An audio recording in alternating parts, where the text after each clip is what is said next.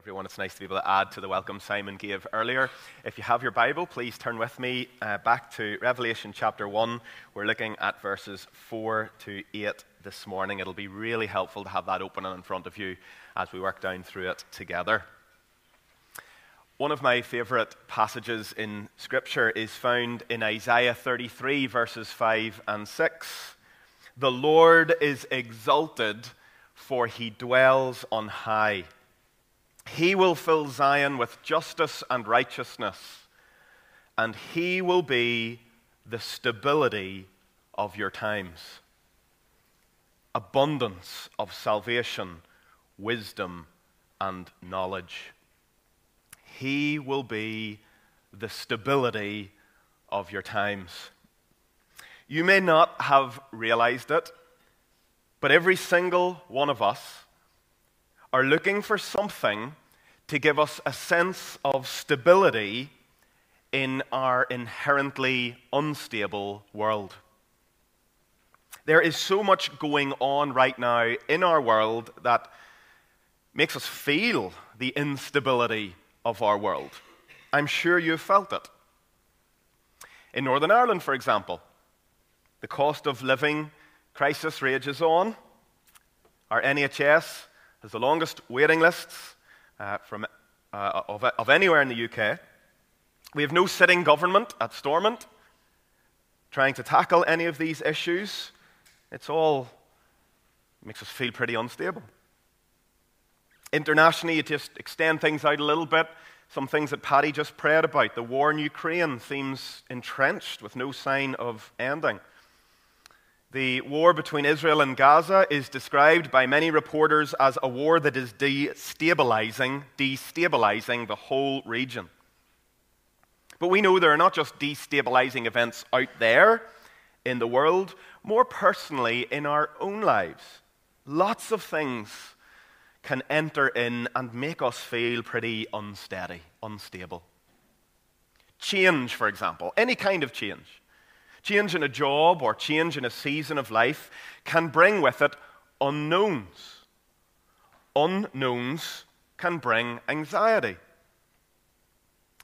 Or it can be relationship burdens we carry that can bring instability within our hearts. We can be burdened for family members, burdened for our children, burdened for friends or those close to us who are ill.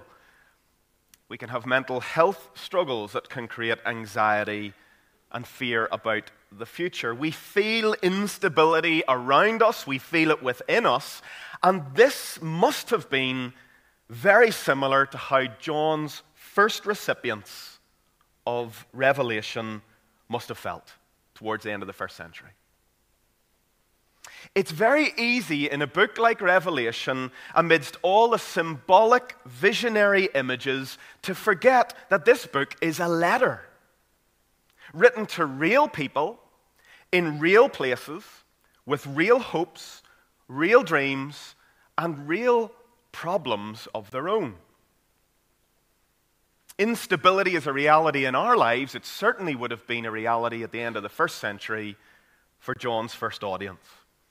Though in a relatively quiet part of the Roman Empire in the province of Asia, which is modern-day Western Turkey, the people were subject to the same strains and stresses we are because they lived in the same fallen world that we live in.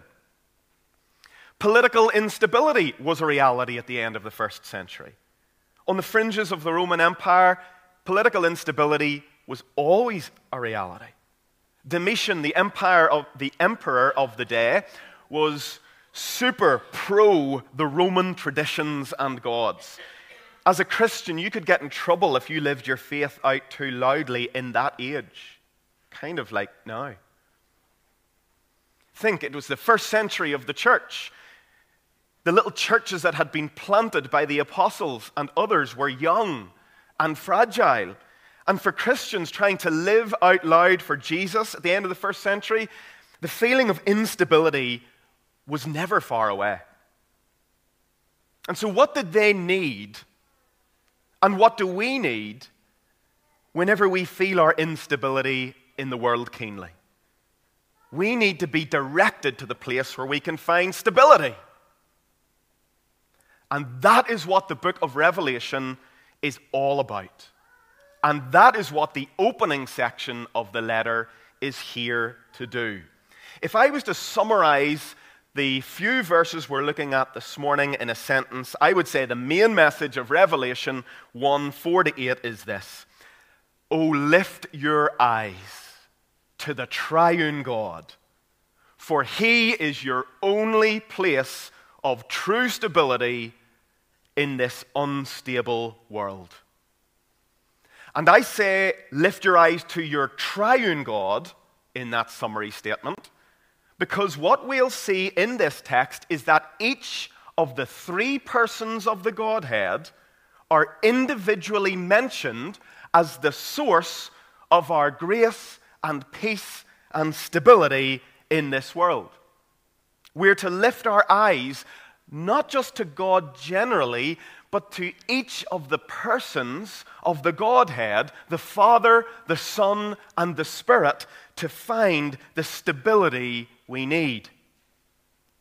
And that's what we're going to do this morning. We're just going to look at this presentation of the three persons of the Godhead as our source of grace and peace. That is our source of stability in our unstable world. So first, we're directed in the verses to lift our eyes to our eternal, sovereign, and unchanging Father. You want stability? Lift your eyes to the Father. Verse 4, John, to the 7 churches that are in Asia, grace to you and peace from him who is, and who was, and who is to come. Now, as we said last week in the introduction to this book, that this is addressed as a letter to 7 churches in Asia is no accident. The number 7 throughout the Bible, and indeed throughout the book of Revelation, signifies wholeness or fullness, like there's 7 days in a creation week. So this revelation is not just for those 7 churches that it was addressed to at the end of the first century.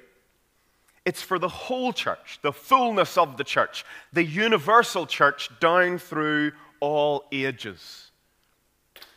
Here is what you're going to need to help you persevere in the church in every age. You're going to need grace and peace. Grace. This is God's kindness, his goodness, his favor, his active help and provision. Peace. This is that deep level shalom, that wholeness, sense of security and well-being. These are the 2 things that bring stability in this world. Grace from God, a grace that God promises will be sufficient for us, and peace from God. Those are the 2 things that bring stability in this unstable world. And this grace and peace, this stability, has a source. We're to look to the source to find grace and peace. The first source is named as the one who is, and who was, and who is to come. This is a reference to God the Father. Notice how both here and when this name is used again in verse 8, we don't read of him who was and who is to come. That would be the more natural chronological way to order that name.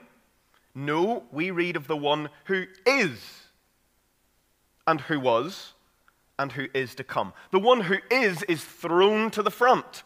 That's something you see often in Greek, the original language the book of Revelation was written in, when the author wants to emphasize something. You throw the word to the front of the sentence. So here and in verse 8, we read first that this God is the one who is. Now, as I was saying last week, this reminds us that though the book of Revelation speaks to us of things that have happened in the past, and it speaks to us of their implications for the future, the predominant emphasis throughout the book of Revelation is on how we live now. the one who is. He's with you now. This great name for the Father tells us that our Heavenly Father is both our sovereign Lord over history and our steady constant throughout history and throughout our lives. This name is probably John's way of picking up the divine name Yahweh in the Old Testament.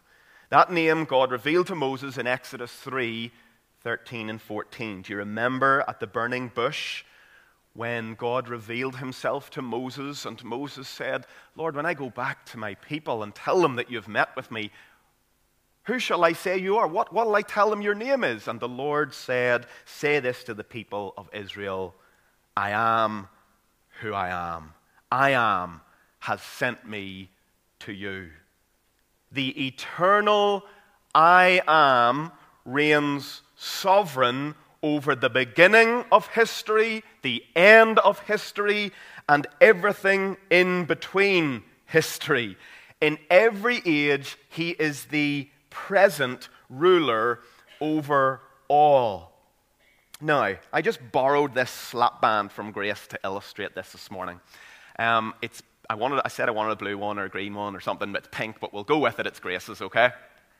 Imagine this is all of history, okay? We're just unfolding all of history. Here's the beginning.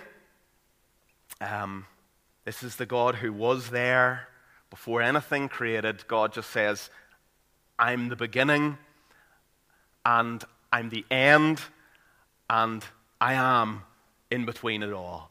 So imagine this slap band represents all of history. The living God, the eternal I am, just stands above and sees the end from the beginning. He sees everything in between and is present throughout as our sovereign constant. Now, I think this is so wonderful because you, like me, can think of all the different changes we go through in this life. Think just now, back over your life to date, of the different places where you've lived. Think of the different relationships you've had, the people that have come into your life and gone out of your life. Think of your years at school or education. Think of houses you lived in, countries you lived in. What has brought you to this point right now? Think of all the changes you've had at work, amidst family and friends. So much change happens constantly in our lives. But what has been the steady constant that has never changed? Better, who has been the steady constant who has never changed? Our Heavenly Father. I remember once I was swimming in strong currents in Madagascar, and the beach that we were on, the landscape just looked exactly the same no matter what part of the beach you were on. But there was this big, massive rock in a bank. And I used to make that rock my point of reference. Because what would happen is you'd be in the water just enjoying yourself, and then the currents would pull you way out, way far away from where you should be. But I had this sort of steady constant, this immovable rock. And no matter what happened with the tides, no matter where I went to, I could just keep looking back to this steady, never-changing, constant rock that was there. And that's how I love to think about God throughout all the changes in this life. God is our steady, unchanging rock. The tides of time wax and wane. Circumstances wax and wane. But He is our constant, safe, and secure reference point. I love this. I remember in our lives, we moved house about 7 times in the first 7 years of our marriage. We lived down near the village on Olympia Street, right in the shadow of Windsor Park. That was our first house as a married couple. Then we moved to Moira, to an apartment for a little while. And then we moved to Madagascar, and we lived in a little house in a village called Antanimalandi, a mango forest. And then we moved from there to a house in Lisburn that we got for about 9 months, where Hudson was born. Then we moved to live in a little apartment in Chicago when I was studying theology out there. And then we moved from there to Cambridge in England, where I was assistant pastor. And then we moved from there to here. And I used to love, on the first days in that new house or that new location, just kneeling down and saying, Lord, everything's changed. But when I kneel here before you, it's just the same. You're the constant. And it's just wherever I am in the world, wherever I am at any season of life, this is stable. Me and you and me, because of Christ. And that never changes. And that vision of the Father, the one who is, who was, who is to come, that is to give us stability. Do you remember when Samuel, in the Old Testament, in the midst of his life, raised up this stone? Do you remember what he called it? Ebenezer, rock of help. And he said, till now the Lord has helped us. And what he was saying, in a sense, was he was lifting up this stone and he said, God has been our steady rock of help to now. If he's brought us this far, he's not going to abandon us. He's going to see us safely through. He's the rock you look to in the midst of terrible instability. Here's your stable place, the unchanging Father. And what is his posture towards you, to his people? Grace and peace. That is what he has in his hand to give you. And you're going to need to know that in all the changes and unknowns that life brings.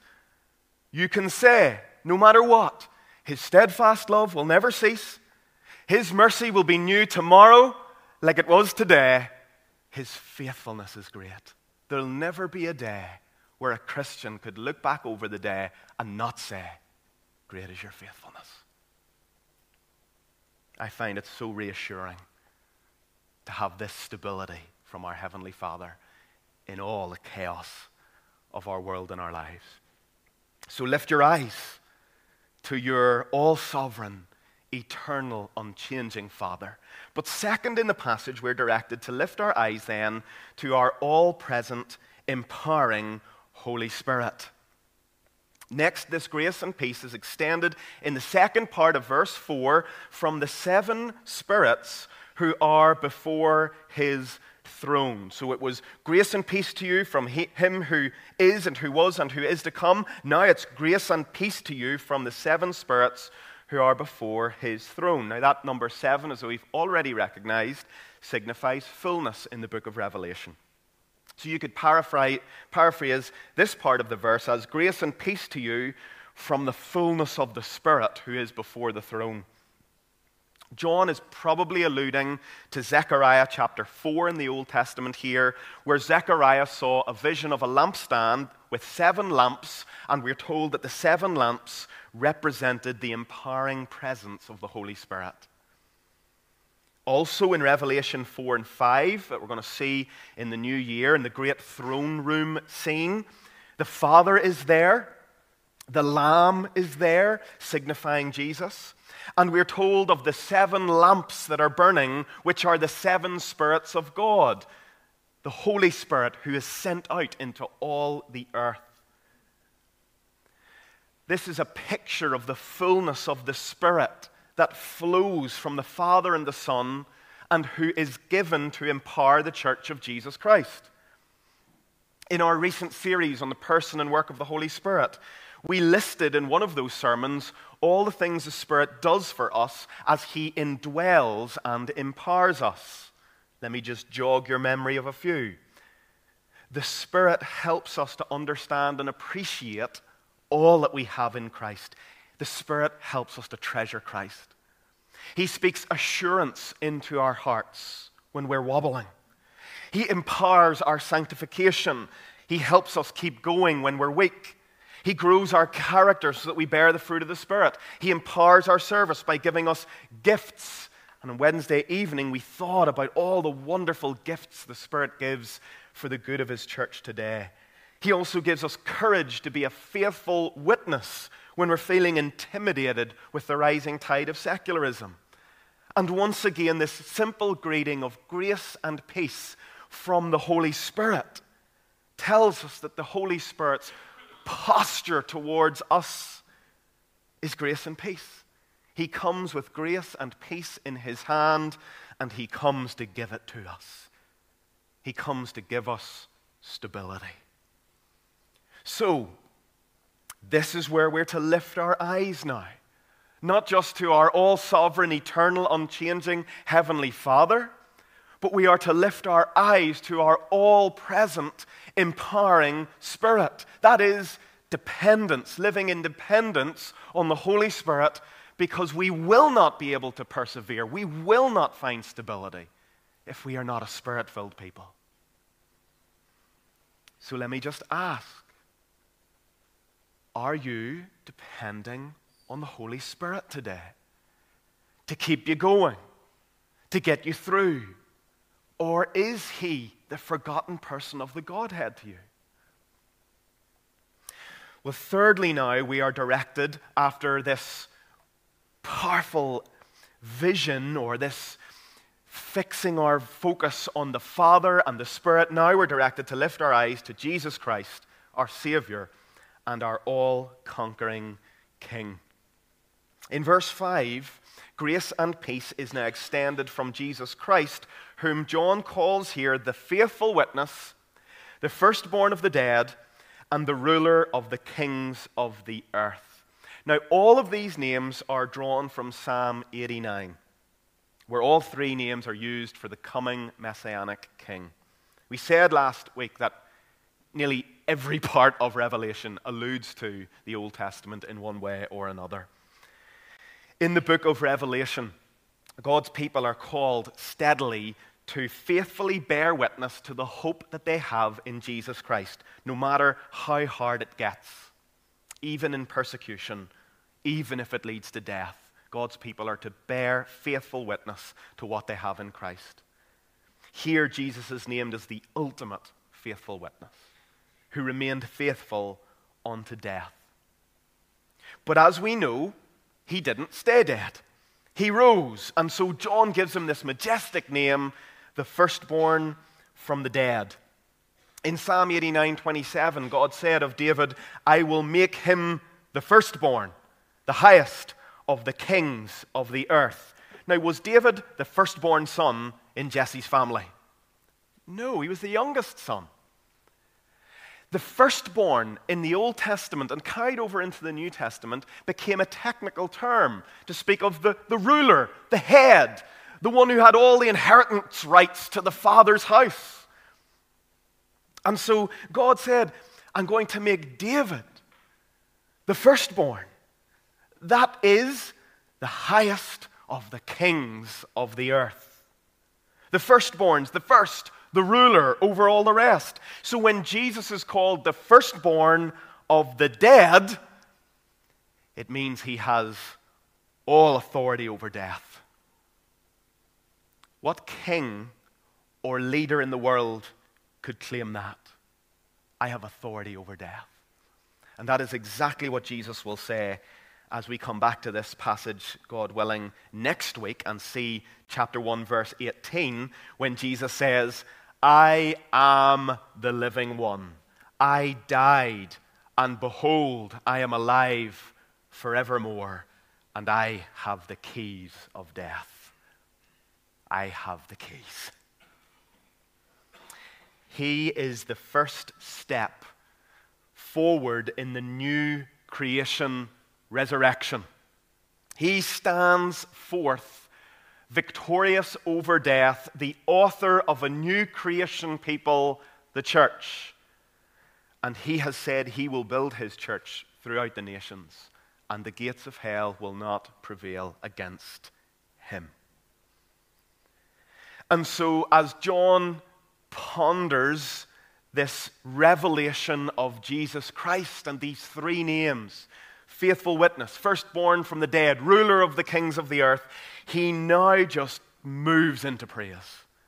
In verse 5, look at what he does as he just announces praise to Him who loves us and has freed us from our sins by His blood and made us a kingdom and priests to His God and Father. To Him be glory and dominion forever and ever. Amen. Now, there's something wonderful about what John does here. This transcendent, holy God is not just a superpowered, robotic distant being. This Father, Son, and Holy Spirit is the one who loves us. And here specifically, Jesus is spoken of as the one who loved us and gave himself for us. Loved us and freed us from our sins by his blood. Here's how you come to know this stabilizing grace and peace from our triune God. You can know it because of Jesus' death on the cross, where he decisively dealt with the problem of our sin that would eternally separate us from that grace and peace in God. This verse 5 here is probably one of the verses that I preach to myself morning by morning more than any other in the Bible. I love this truth and this analogy that we are, analogy and reality, that we are set free from our sin by Jesus. I imagine morning by morning, I wake up and I go into my study to pray, and I imagine that I'm walking around, I've got this backpack of sin on my shoulders. It weighs down. I just think of my selfishness, my self-centeredness, my lack of prayerfulness, my pride and arrogance and all those things. And just, it's here like a heavy backpack that weighs down. It hurts my shoulders. But then if by myself I went to take it off, I would find that I can't take it off because it's chained to me. And so there's no rest. But then I remember, Jesus comes to me in the gospel. And he says to me again, morning by morning, Steve, let me take that.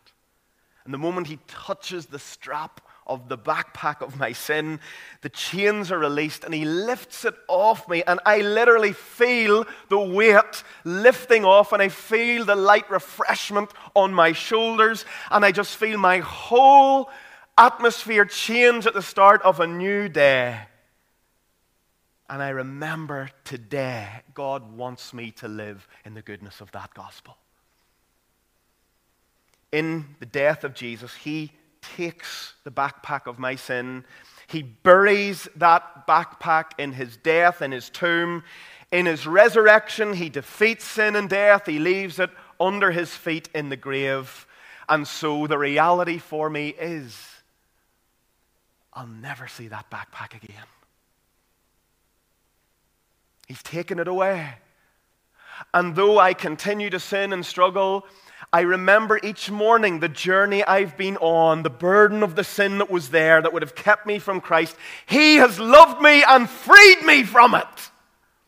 And now today again I go out in the light-shouldered grace of his forgiveness. He loved me and he set me free. Are you living in the goodness of the gospel? Are you enjoying the light-shouldered freedom of forgiveness? Because God wants you to live in the goodness of it. That's why we preach the gospel to ourselves every day. We appropriate again the truth that today I don't walk into this day with a shroud of guilt and condemnation on me. I'm free, totally free from sin. Its penalty, its power, even its presence, it can't touch me. And here's a lovely aspect that John then adds. He hasn't just loosed us from our sin and then left us to our own devices. He's made us into something, a kingdom, priests who bring glory and honor to the Father forever. Now, this is John saying we are part of the King's royal family. We are adopted into the family line of the Father, the Son, and the Spirit. In the Son, we are made sons. We are made daughters. We are made family. I often think of this. Imagine the royal family. We see it from time to time, don't we? The royal family standing out in the balcony at Buckingham Palace. And you see all the there's times you see all the extended family there, and wee Louis terrorizing his mum as he does his thing. But imagine here, this passage is essentially saying, if the triune God were stepping out onto the balcony, he would bring you with him because you're part of the family. Of course, the Father, Son, and the Spirit stand in resplendent glory. But there in the background is this family from all tribes and all tongues and all nations. You've been made a kingdom, priests. You've got a mission in the world. And we're part of something that is far bigger than any of us. This far greater reality is ours. That we're part of the royal family. And we are ambassadors for our King in this world. As priests, we have direct access to God. And we are those who serve His purposes and mediate His presence, empowered by the Spirit through the church in the world. Then, you'll see in verse 7 this wonderful word of hope, where John alludes to Daniel 7 and Zechariah 12 and says, behold. Now that is the only, how do I put this, grammatical command in this passage. So you know when you say, sit to a dog and it sits, it's a command. Or you say, come, and it means come in. There's only one grammatical imperative in this whole passage. What is it? At the start there of verse 7, behold. Lift your eyes to and fix your hope right here. Behold, He is coming. He's coming with the clouds, and every eye will see Him, even those who pierced Him, and all tribes will wail on account of Him. Even so, amen. Here we learn that if we embrace the Son, Jesus Christ, by faith, we will experience grace and peace. But outside of the Son, there is no grace and peace. There is only wailing because of judgment. And so when Jesus returns, we're told here, there will be great hope, grace and peace for believers. But there will be many who wail because they realize that deep down they always knew there was a God and that He was to be honored. And yet they suppressed the truth because of their ungodliness to go their own way. And they will wail in regret. And after all of this, finally, the climax of the opening address comes with God speaking in verse 8. And because of the name the Lord God being used here, I take this now to be in verse 8 the triune God speaking, Father, Son, and Holy Spirit as one. I am the Alpha and Omega, says the Lord God, who is and who was and who is to come, the Almighty.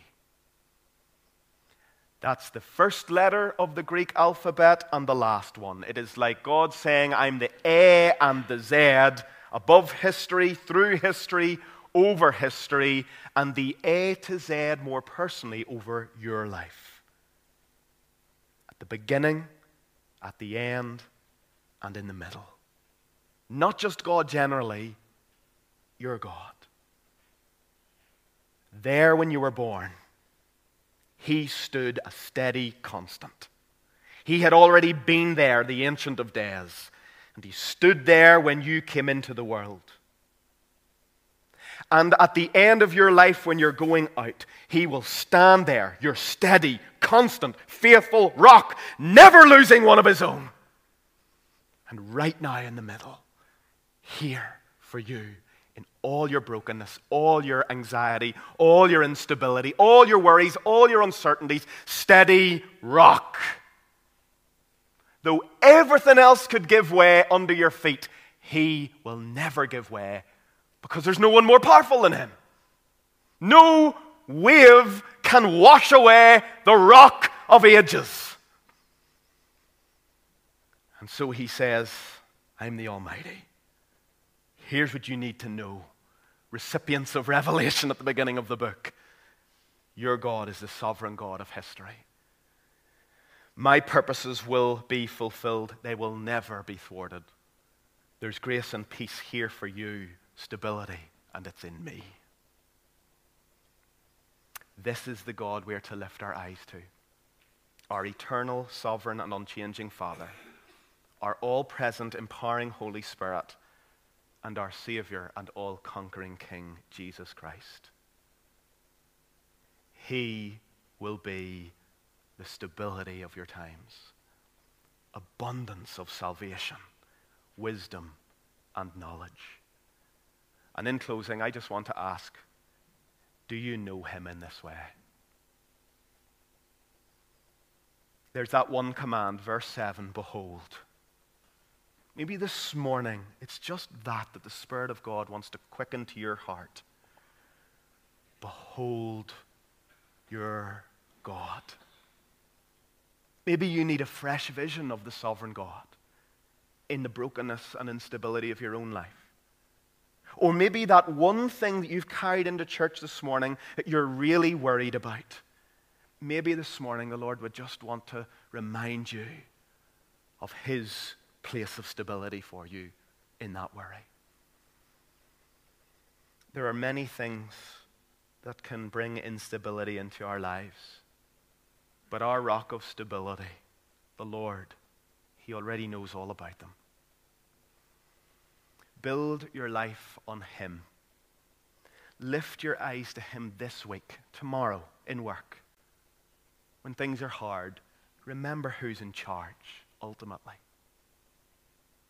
With those destabilizing things we thought of at the beginning, the wars,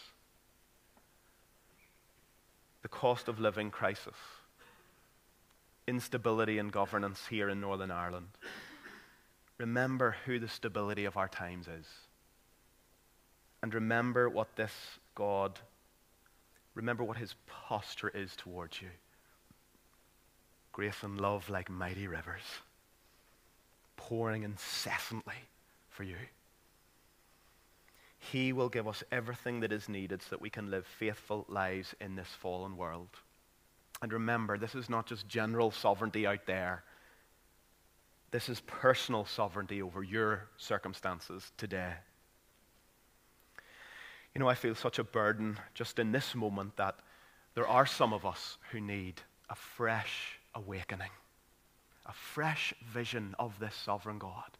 Maybe you've been drifting, maybe you've been dry, maybe you've fallen far away from God, maybe you've just got out of the way of honoring the Lord. This morning, behold, he's coming with the clouds. You want to be right with him. This morning, just come to him again and say, Lord, help me to lift my eyes to you, reawaken hope within my soul. In Psalm 138, verse 8, we read, the Lord will fulfill his purpose for me. The Lord will fulfill his purpose for you. He is steady. He's your constant. Don't look around at all the change. Fix your eyes on him, your rugged Ancient of Days. He's so experienced. He's been through so much as the author of history, the beginning, the end, and everything in between. He's here for you, your steady constant. Will you hope in him? Let's pray. Father, thank you so much for your word this morning. What a majestic vision of the triune God to open this book for a beleaguered people at the end of the first century, feeling fragile, feeling unstable, carrying burdens, and the Lord saying, lift your eyes to your triune God, for in him is all the stability you need. And here we are, so many years later, the same burdens, the same cares and anxieties, and yet once again, through the living word, we're directed to lift our eyes to our sovereign God over history and over our lives, and to find again this great steady rock It's so reassuring, Father, to remember that you're our constant. You'll never shift. You'll never give way. You'll never change your character and stop being what you are to us. Thank you for the wonderful promises that you've made that we can hope in. My grace is sufficient for you. My power is made perfect in your weakness. So, Lord, help us to hope in you. And for perhaps that person or that couple or that group of people who I've been particularly burdened for in this preaching moment this morning, if there's a need for fresh awakening, oh Lord, may they just this morning cry out to you and say, Lord, come afresh. Help me to behold who you are. And not just to walk away unchanged, but to keep this vision of you in my heart. And may this fresh vision of you change everything, we pray. And if there's anyone here that doesn't know Jesus, and they would be among those who would wail when Christ returns because of their regret that they didn't turn, oh, I pray just now you'd work by the power of your Spirit and awaken faith in them, that they would say, I need Jesus, and that they would embrace the one who loved us and can free us from our sins. Oh Lord, just continue your work among us by the power of your Spirit as we respond in song in Jesus' name. Amen. Amen. Well, as we said, the call of this passage is that we would behold the one who's coming. And we're going to sing now, Come Thou, Long Expected Jesus. Of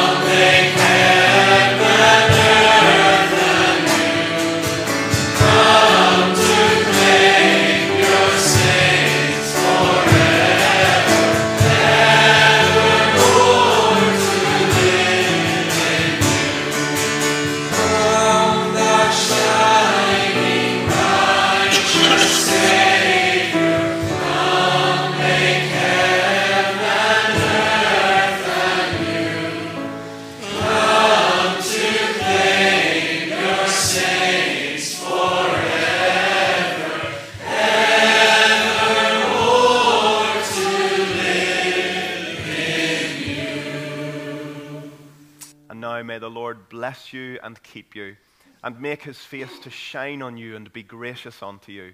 May the Lord lift up his countenance upon you and give you his peace in Christ Jesus our Lord.